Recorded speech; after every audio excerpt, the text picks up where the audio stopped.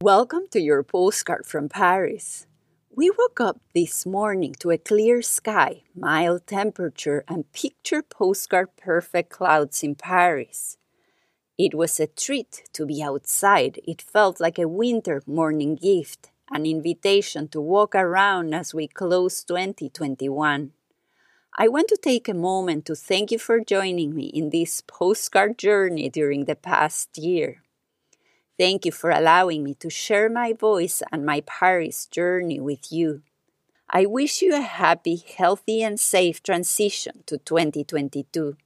And please remember to celebrate all the steps forward that you have taken this year for your life, for your health, body, and mind, and to continue to create space to appreciate those moments that made you feel connected with others, whether it's nature, your community, or those who enrich your life in small ways every day.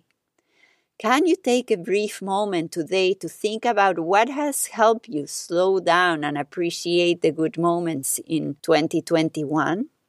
And visualize how will you continue to add them to your life during 2022?